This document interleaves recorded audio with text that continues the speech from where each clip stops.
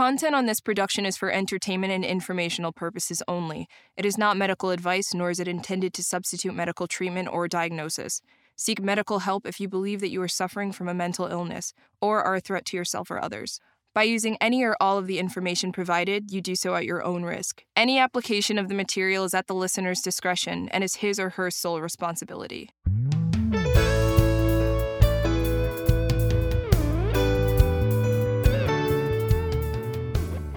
All right, everybody, welcome to Doc Talks. I'm Doc Brian.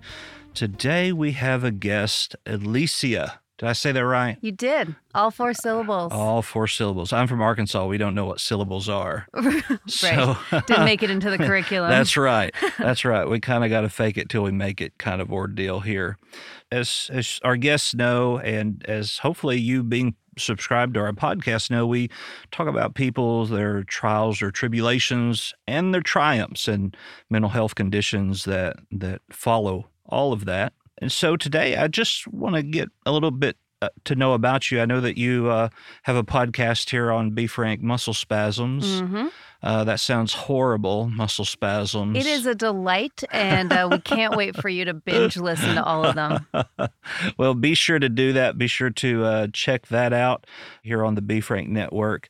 And I'm sure that you'll enjoy it. Unless you're somebody like me, I'll probably sweat just listening to it.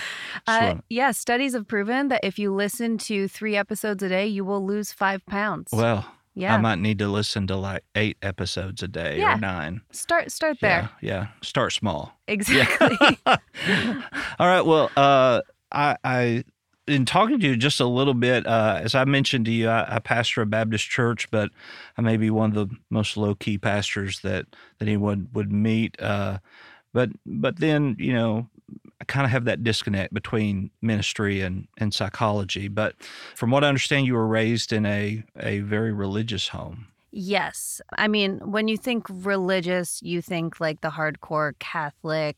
It wasn't exactly like that. My parents are Pentecostal. Dad was a pastor for my formative years, and my mom led like worship in church and stuff. So I was raised like super Christian, very sheltered, like not allowed to listen to secular music. And yeah, there was definitely a lot of barriers that I didn't realize were there until I was to like peek my head out into the real world for a second. And I went to a Christian school from kindergarten to, or 8th grade. Sorry, we're in America. 8th grade. I'm Canadian. Hello.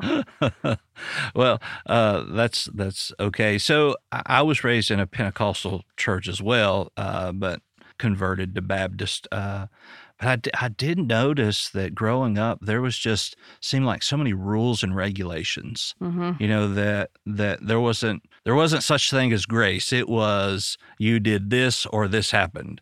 Right. So how do you kind of feel like all of that wrapped together has affected your adult life? Honestly, I think I grew up really emotionally stunted because of it. There was just this like looming feelings that I had or thoughts that I had were sinful. Mm-hmm. So I didn't really share those with anyone. I never felt comfortable with them because I thought I was like this demon child. If I had an emotional reaction I wasn't familiar with, or it made me clam up a lot. Right. As far as like accessing my emotions. And then getting into like my teenage years, early 20s, I just no real access to them. Like I can't, it's so hard to hit them. Right. And I feel like I shouldn't have to dig. Like if I'm sad, I feel like I should be able to cry, but I still can't really cry when I'm sad. Mm-hmm. I cry when I watch the finale of The Office, but if something. Who didn't cry? I know. I'm crying just thinking about Jim and Pam's wedding too. Forget about it. Do you think that may have, I've noticed that people who grow up in conservative, super conservative Christian homes, there's no middle ground when it comes to emotion. There either is a lot or there's hardly any at all. Mm-hmm. Do you think that kind of played into that as an adult now? You mean like from my parents? Right. In your raising. Yeah, I guess it could have played into my adult life. Like I'll just keep everything in. I mean, I've gotten a lot better with it since I've been with my therapist for 3 years. Wait, where did I start that sentence? I'm sorry, what was the question? I totally lost it. That's fine. So let me rephrase this question. When growing up in a conservative Christian home, there is either overly emotional, if there is such a thing, or there's no emotion at all. Right. But does that kind of come from the thought of being in the Christian home, especially, and I don't want to stereotype charismatic or Pentecostal, but it is what it is, that the thought that if things are going bad, that you're not being obedient and that you're not full of the Spirit per se? Yeah. I guess when you put it like that, I blame myself for everything, and I make sure everyone is taken care of before I take care of myself. Because that's what you're supposed to do, right? Right. It's like you're supposed to be, selfless. And if you have a selfish moment by taking care of yourself or by not responding the way someone wants to, then you're doing it wrong. And that's definitely carried over. But then you lock all that stuff in, and then it comes out in really stupid ways, like rebellion or getting really mad at stupid things. So when you get mad at really, as you said, stupid things, do you feel it coming, or does it just happen and here we are? It'll grow for a bit, and then I'll get really, really mad. And then I don't know. It's the same with every emotion, with this emotional stuntedness. It just stops. I'll get really mad, and then I'll be completely numb. It just goes away. So are you one of those people that get completely mad and then 2 or 3 minutes later, it's like nothing ever happened? Yeah, for a lot of things. Do you think that's healthy? No. Okay. I was just making sure. I've gotten a lot better with it. I'm talking about previous self who wasn't aware of all of the ridiculous ways I was dealing with trauma. I understand. Trauma, of course, is difficult for all of us to deal with in different ways due to the course of the trauma and what has taken place. In growing up in this Christian home, I'm sure there was a point in time where you kind of rebelled. Oh, yeah. Just tell me a little bit about that. Well, I was a firstborn. I have a younger brother, and my rules were definitely a lot stricter than his. But by the time I learned about secular music, it kind of all went downhill from there. I was like this gothy punk rock kid, and I had these hoodlum friends, and I would sneak out in the middle of the night, and we would go drinking and bonfires when I was 14. And, I got into drugs pretty early. They never ran my life, but I tried a lot of drugs for a teenager. And when I talk to people now, they're like, wait, what? You did all that? Right. Right after puberty? Yeah, what? You didn't? Well, the thing about this is that, I'm sure you're familiar with the term sowing your wild oats, that when we are encased in this, you cannot, then that makes us want to do it even more. Right. All of it. There's, on my TikTok, one of my psychology facts is that rules are made to be broken. And because there's a rule that say that we should not, it makes us want to. And the more rules that we break, the more willing we are to break other rules that we might not ever even consider. So there was I think I read that you kind of got into a goth type movement. So tell me about that. Well, okay. I mean, probably because I never felt that I was good enough, in my family and in school and in my Christian school and stuff.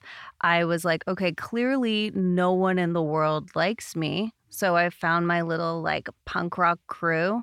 We all kind of grew and got dirtier together. And, I listened to all the angry music. I wrote poetry. I drew these sad, heart-wrenching pictures beside my poems and stuff. I was the angstiest little thing you ever did meet in your whole damn life. Shoot. But, in retrospect, I realized I was just putting all of that on myself. I'm sure people would have liked me if I made an effort, but instead I just pushed them all away with my Marilyn Manson. Well, I don't do adolescent therapy, but I had a client once that she was 23, 24 years old and had gotten into that goth style, I guess is what we should say. And I said, why do you do that? And she said, well, it makes me feel unique, makes me kind of feel like I have purpose. And I said, so you're unique just like all of your other friends. And so did you ever feel like in that while you were separated, there still wasn't really any identity of who you were? Oh, for sure. I don't think I ever knew who I was as a teenager specifically. But, there was like a freedom in it because if I wanted to dye my hair pink, like no one would bat an eye. And I went to the arts high school that I went to. I was in the drama program. All of the like local kids who just went to the school because they were in the area. I had to audition. I wasn't in the area. They were all like pink polo wearing, golf playing, blonde, beautiful people who run in slow motion. So the freedom of being the weirdo did feel a little bit more unique than, So kind of an outcast, but in a positive term, because you had identity without having identity. I suppose so. Yeah. How did that play out in the church? Was your dad still a pastor at that time? He became a police officer. In Canada, you have to go to a police college. Okay. So which should also exist here. Let's just get that out there. I would agree. Yep. So he had to go to that, I think, around when I was like 10 or 11.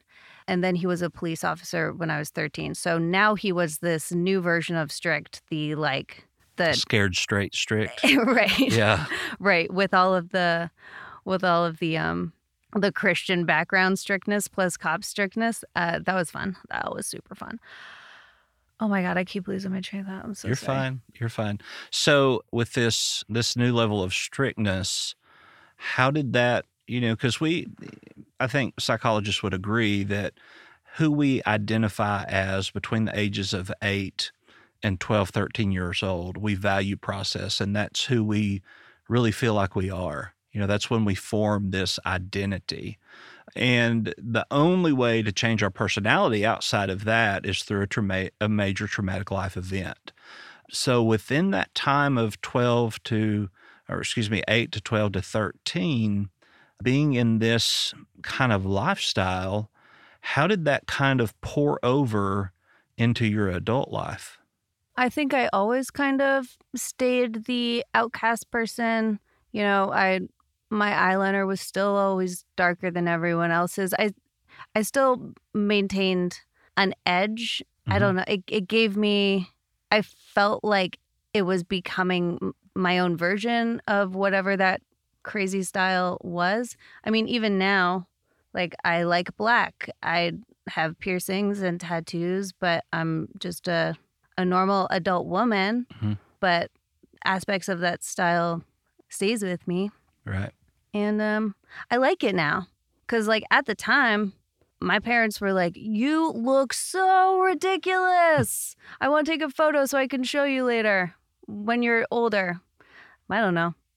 I liked it. But I still maintained the constant, I'm an outcast, no one likes me mental space through college, through like working after that. Like I would make friends with people and then just for some reason stop calling them or stop texting them because I thought they probably didn't actually like me and I was bothering them. And I'm just starting to learn now that people actually like me. I'm nice. Well, I think you're nice. Thanks. I think so too. So did you kind of go through that period of where if you text somebody and they didn't text you back within, 10, 15 minutes, I've done something to make them hate me? No. Was it ever that extreme? No, I'm not that person. Okay. Was just making sure here. Into your adult life. Now you were in, did you say Toronto? Yes. Okay. So you had a very successful theater career there from what I understand. Successful-ish. So I went to the best theater school in Canada at Ryerson in Toronto. And when I got out, I was doing all these passion projects. My big thing is sci-fi. All I wanted to do was like be on the next Star Trek. And all of my theater friends were like, "Are you kidding? Don't you want to like go to Oxford?" And I was like, "I need to be on the Sci-Fi Network. That's all I want." So I did a bunch of stuff like that. Lots of like leading lady features where, I'd show up on a motorcycle and have a crossbow and just be that leather-clad badass killing all the bad guys. It was awesome. It gave me life, but it didn't pay well enough, so I bartended on the side. It was an exhausting time, but I loved it, and I definitely could have kept growing it. I just didn't. So tell me about the one time, if you can find one time, in a role that you played that you felt like you identified completely with this character and it was just the best time of your life to play that character. That would probably be this sci-fi miniseries that turned into a feature called Haphead.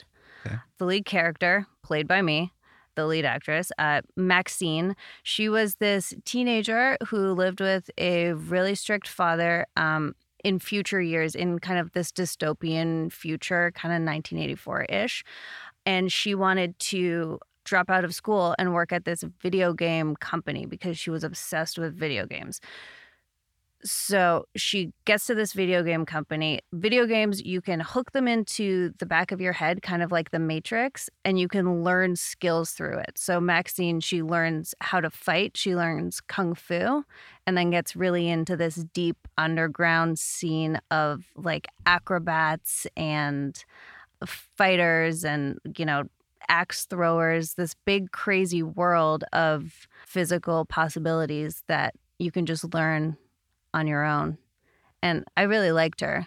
She was like badass and quiet and just had a few close friends, and she loved her dad but didn't love, how strict he was on her, and she totally persevered at the end, and she learned everything and did it all on her own.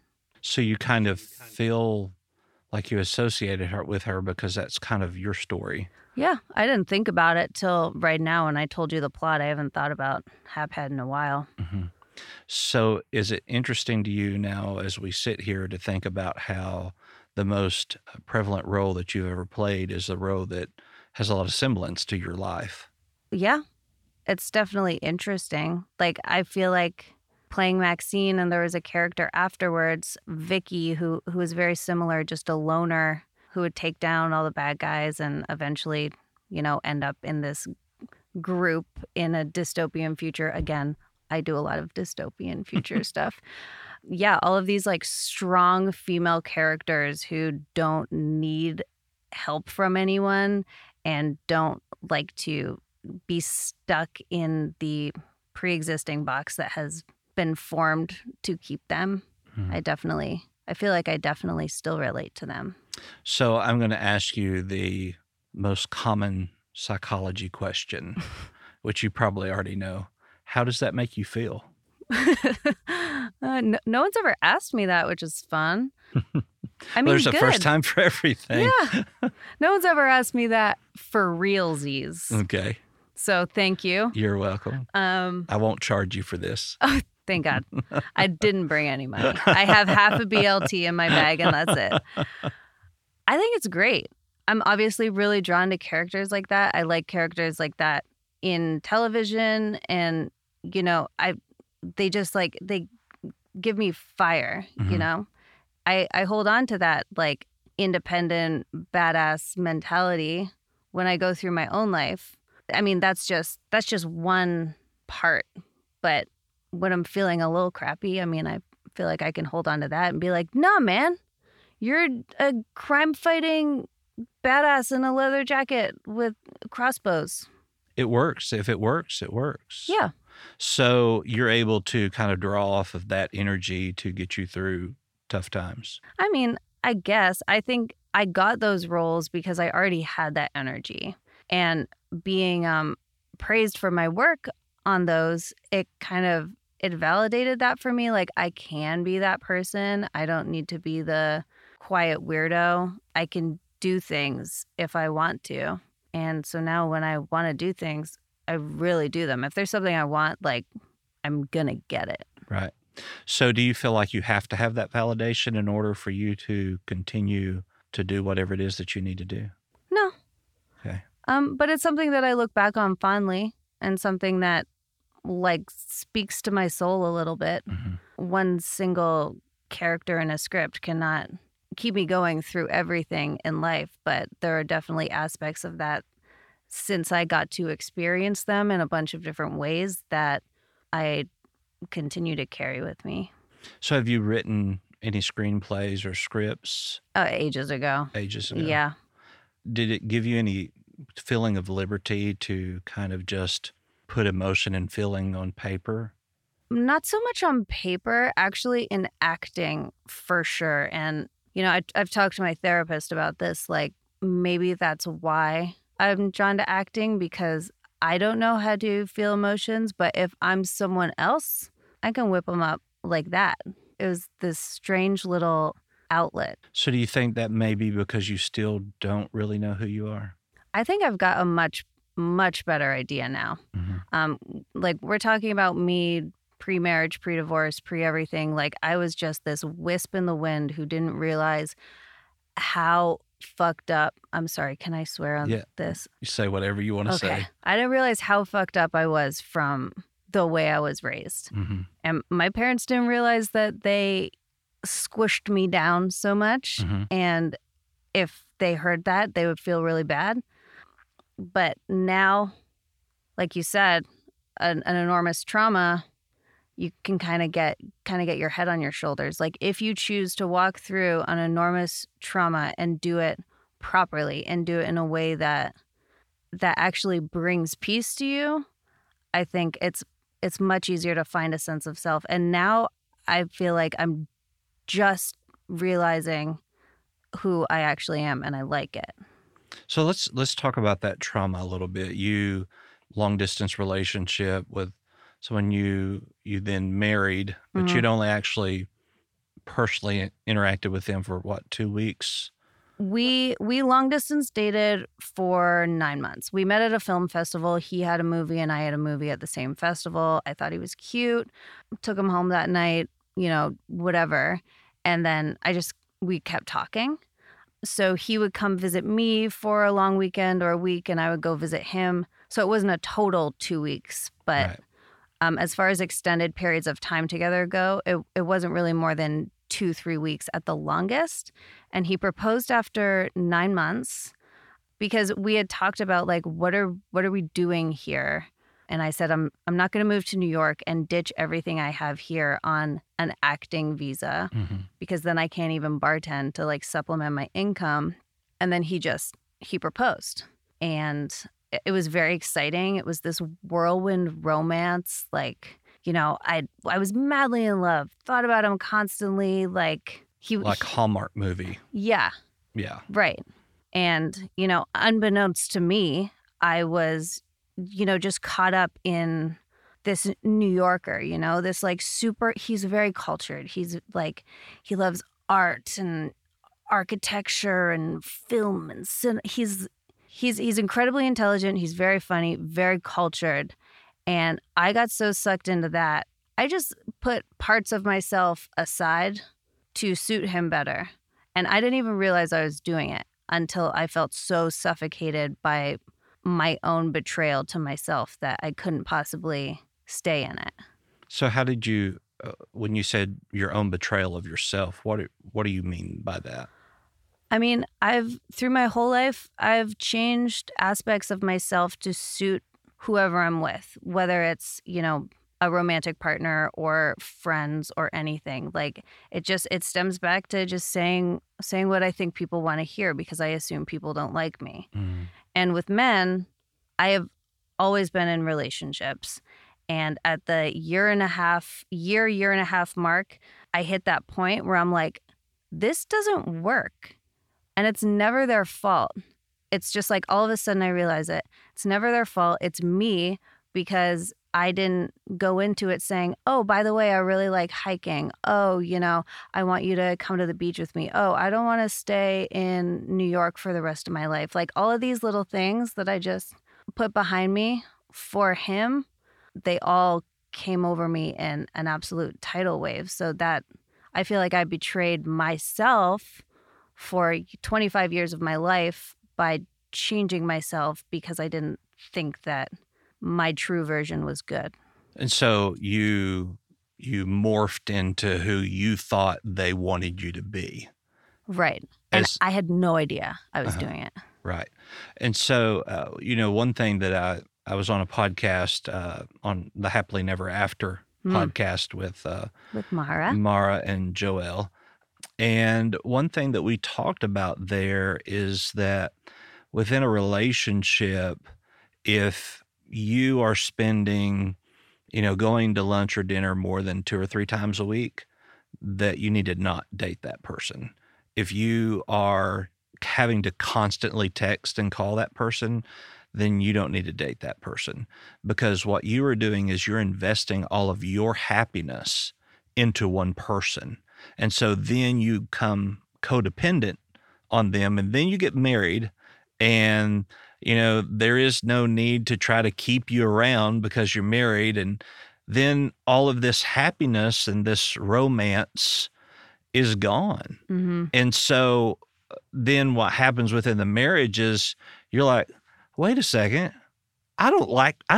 yes, I like you, but I don't really like doing this as much as I like doing this. Right. And they may not even like that. Mm-hmm. And so is that kind of where your marriage kind of started falling apart? Yeah, because since we were long distance, whenever I'd go to visit him, like he'd have plans for us. We'd do things. And same thing when he came to visit me, like I'd show him around Toronto. We would like go on picnics, all of this like romantic datey things. Mm-hmm. And so we just had these bursts of intensity. And then, 2 weeks where I didn't see him, where I missed him terribly, like my heart was broken. I couldn't wait till I could see him again. And yeah, then I moved here, and I'm an active person. Like I love doing things. And I was a Canadian moving to New York. New York is the big, shiny, beautiful Big Apple. Like I hadn't seen any of it. So I would go for walks on my own just to like look around, and I'd say, hey, I've never been to Coney Island. Do you want to go to Coney Island? Like it looks so silly and kitschy. And he'd be like, Coney Island's disgusting. Like, okay. But I've never been. I've never been, and I want to go. I don't care if it looks disgusting. Right. It's gross.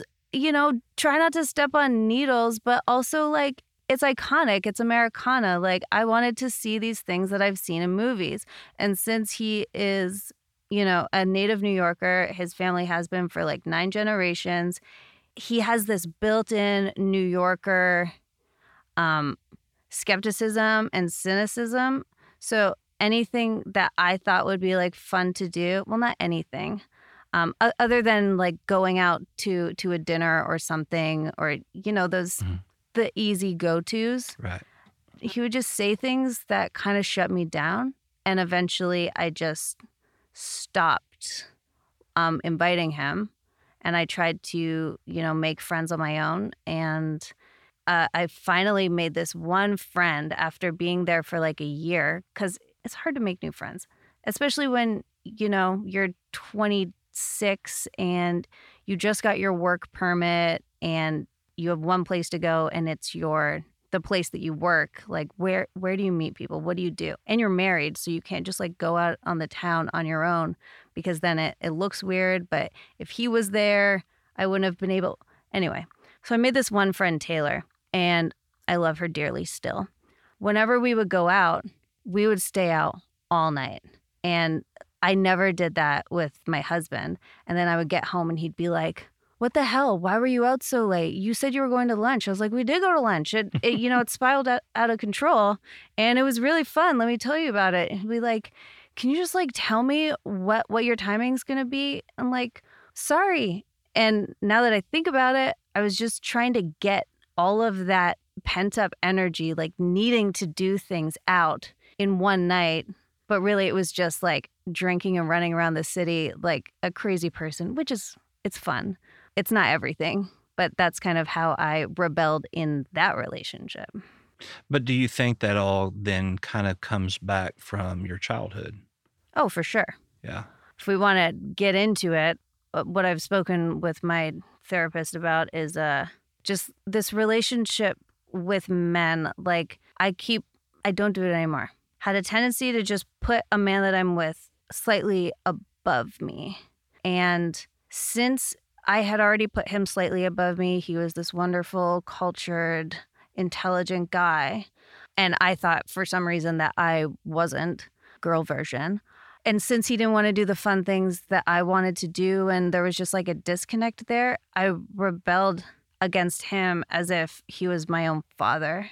And then, I never thought I had daddy issues. I was like, oh, that's for the girls who's like, dads leave them or, their dads pay for anything. My dad's, he's just like, he's a nice guy. He's kind of funny. But really, I was trained to put men a little bit above me because my dad ran my household no matter what, even if he was wrong.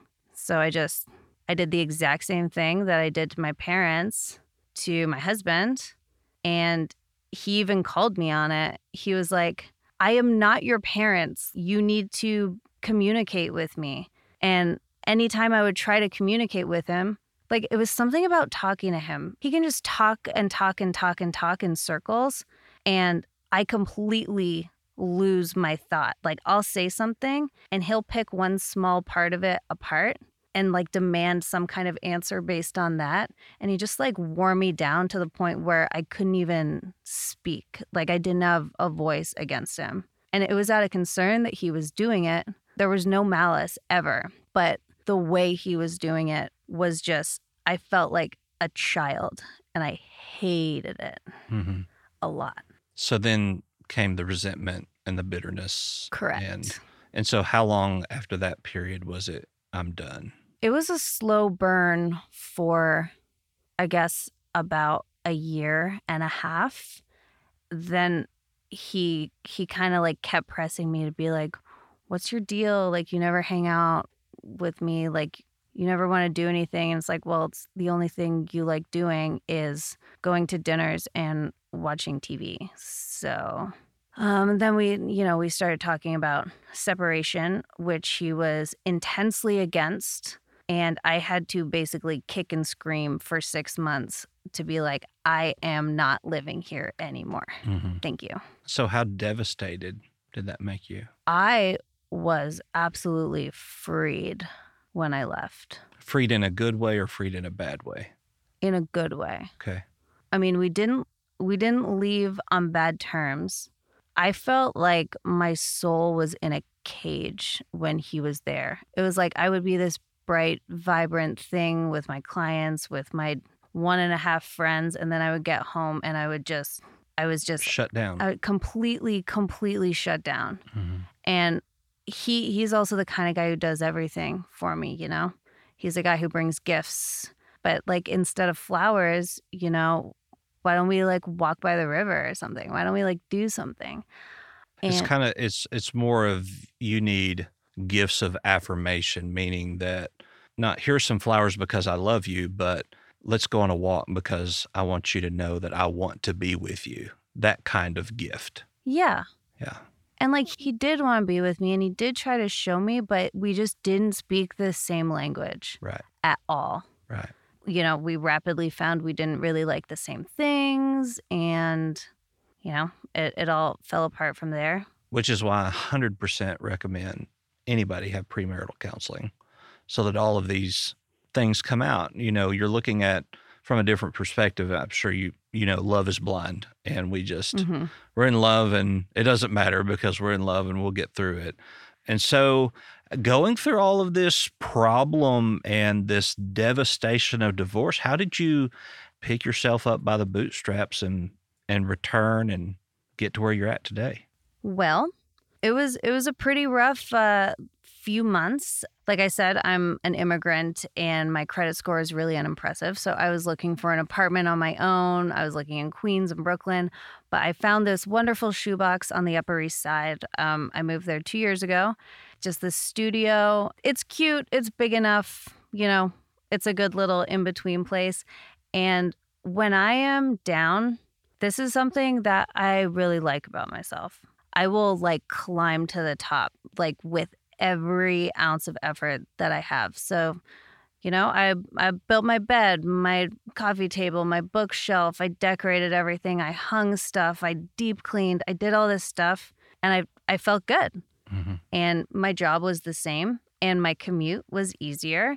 I didn't really tell my clients for a while, and I continued to speak to my therapist a lot, and I crushed Bumble Mm-hmm. for a few months.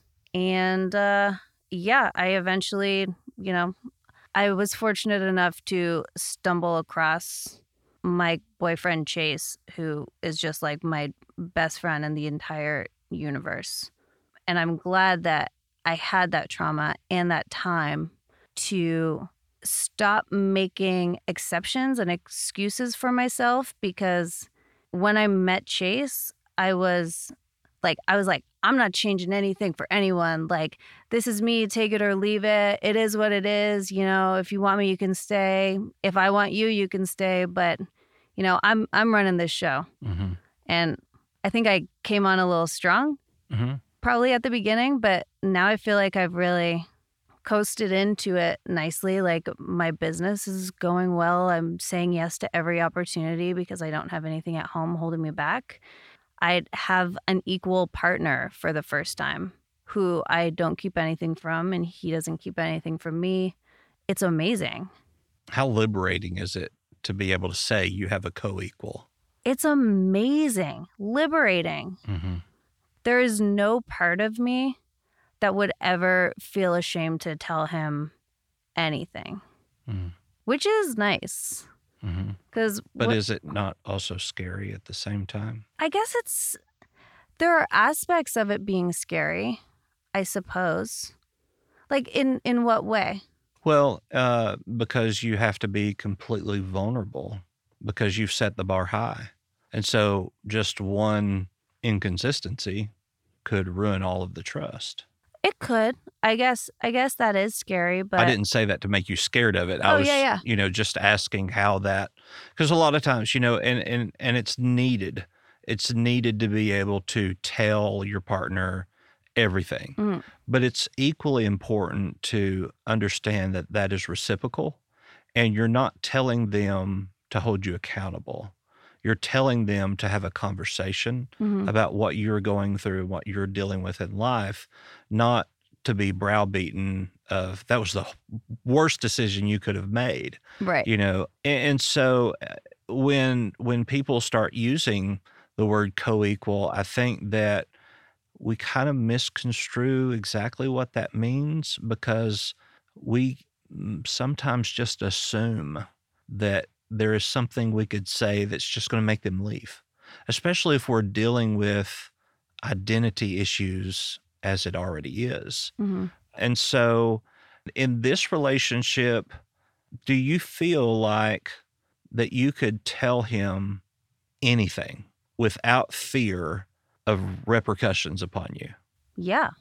I mean, there's nothing that's so outrageous that I would have to tell him that would make him, so angry he would leave forever, so upset he would leave forever. That's amazing. And I'm just glad that you have that and you can experience that after your horrendous divorce. Me too. And you deserve that. Thank you. You're worth that. And I think that, sometimes we forget our worth.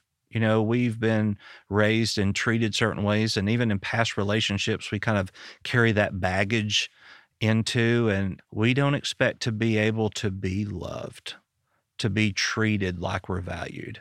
And so we need to remember that. We need to remember, you talked about growing up in a Christian home and how everything had to be right. And that you had to be all things to all people, Mm-hmm. as Paul said.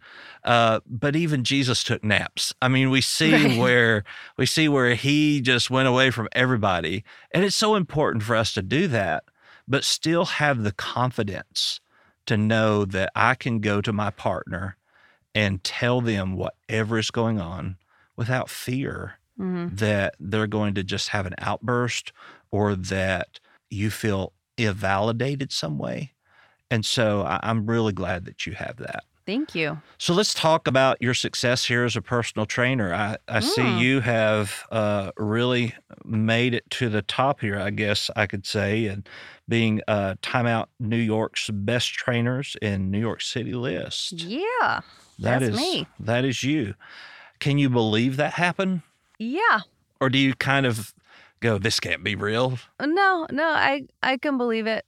You know, despite all of the insecurities with people liking me or not liking me, when I have goals, like career goals and things that I really want, like I said, I always work really hard to get them. And I, like, right when I moved here, I studied my ass off to, you know, get certified with NASM, which is one of the better ones. Got a job right away, just constantly learning, constant obsessive nutrition research. I did all of the groundwork. You know, I'm still constantly learning, and I apply it to all of my clients, and I have a different relationship with all of my clients, and they all have different needs, and I'm there to meet all of them. And most of my business now is from word of mouth because I'm good at my job. Yeah. Because I've committed to it, and I know that I'm good at it. Well, I think that being a personal trainer is a lot like being a therapist. There's not a cookie cutter. You know, everybody's different and everybody responds differently. So if there is one thing that you have learned throughout all of this trauma, and we're just gonna call it all trauma. Everything that happened before today. Everything that happened before meeting the guy you're talking to now. Taylor, was that? Oh, no, that's the girl. Chase. Taylor was the girl. Yeah, the one I would rage all night with. Right. Prior to that relationship, whatever you want to call it, all of that past trauma, coming out of that, what would you tell somebody who may be in that same situation?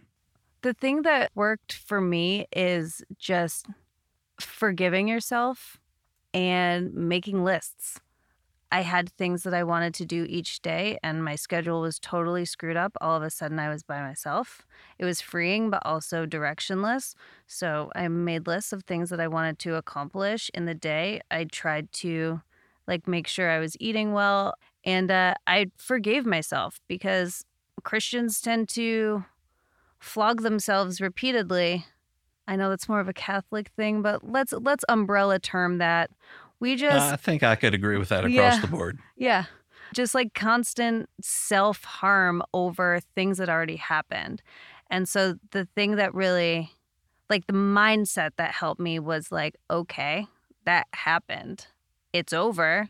I can't change it. Everything I've said and done in my entire life has already happened. So what am I going to do now? What am I going to do in the next 20 minutes? And with that constant attention to the micro things in your life, the macro pulls itself together. Like, you don't need to worry about the macro. It's the lists and the self-reassurance that you're not Satan's niece. I like how you put that. I'm going to have to write that down. You are not Satan's niece. Thank you. Well, Alicia, it's been good to talk to you. Now, we will have a part 2 here in just a few moments that will be on Patreon. So we want to invite you to come over and listen to that as well. Where can people find you? Well, you can find me on Instagram at ElysianForm, ELYSIAN.FORM. And obviously, Muscle Spasms is on the Be Frank Network website, BeFrankNetwork.com. All right. And if you want to get in the best shape of your life, you need to call. You need to call me. You can message me on Instagram. I'm not going to give my phone number, address, social security number on here, but definitely reach out and ask. All right. Well, it's good to have you with us. And as I said, stay tuned here for Doc Talks DX, where we talk about the diagnosis and things to help with that. You can find me at thedocbrian.com, on TikTok, doc_Brian, Instagram, thedocbrian. There's a link at the bottom of my website from all of my social media. Feel free to follow us there, and we look forward to having you with us next time. Make sure to check out the second part of this episode, Doc Talks DX Diagnosis, on Patreon. Thank you once again for being on this with us, and we will see you later.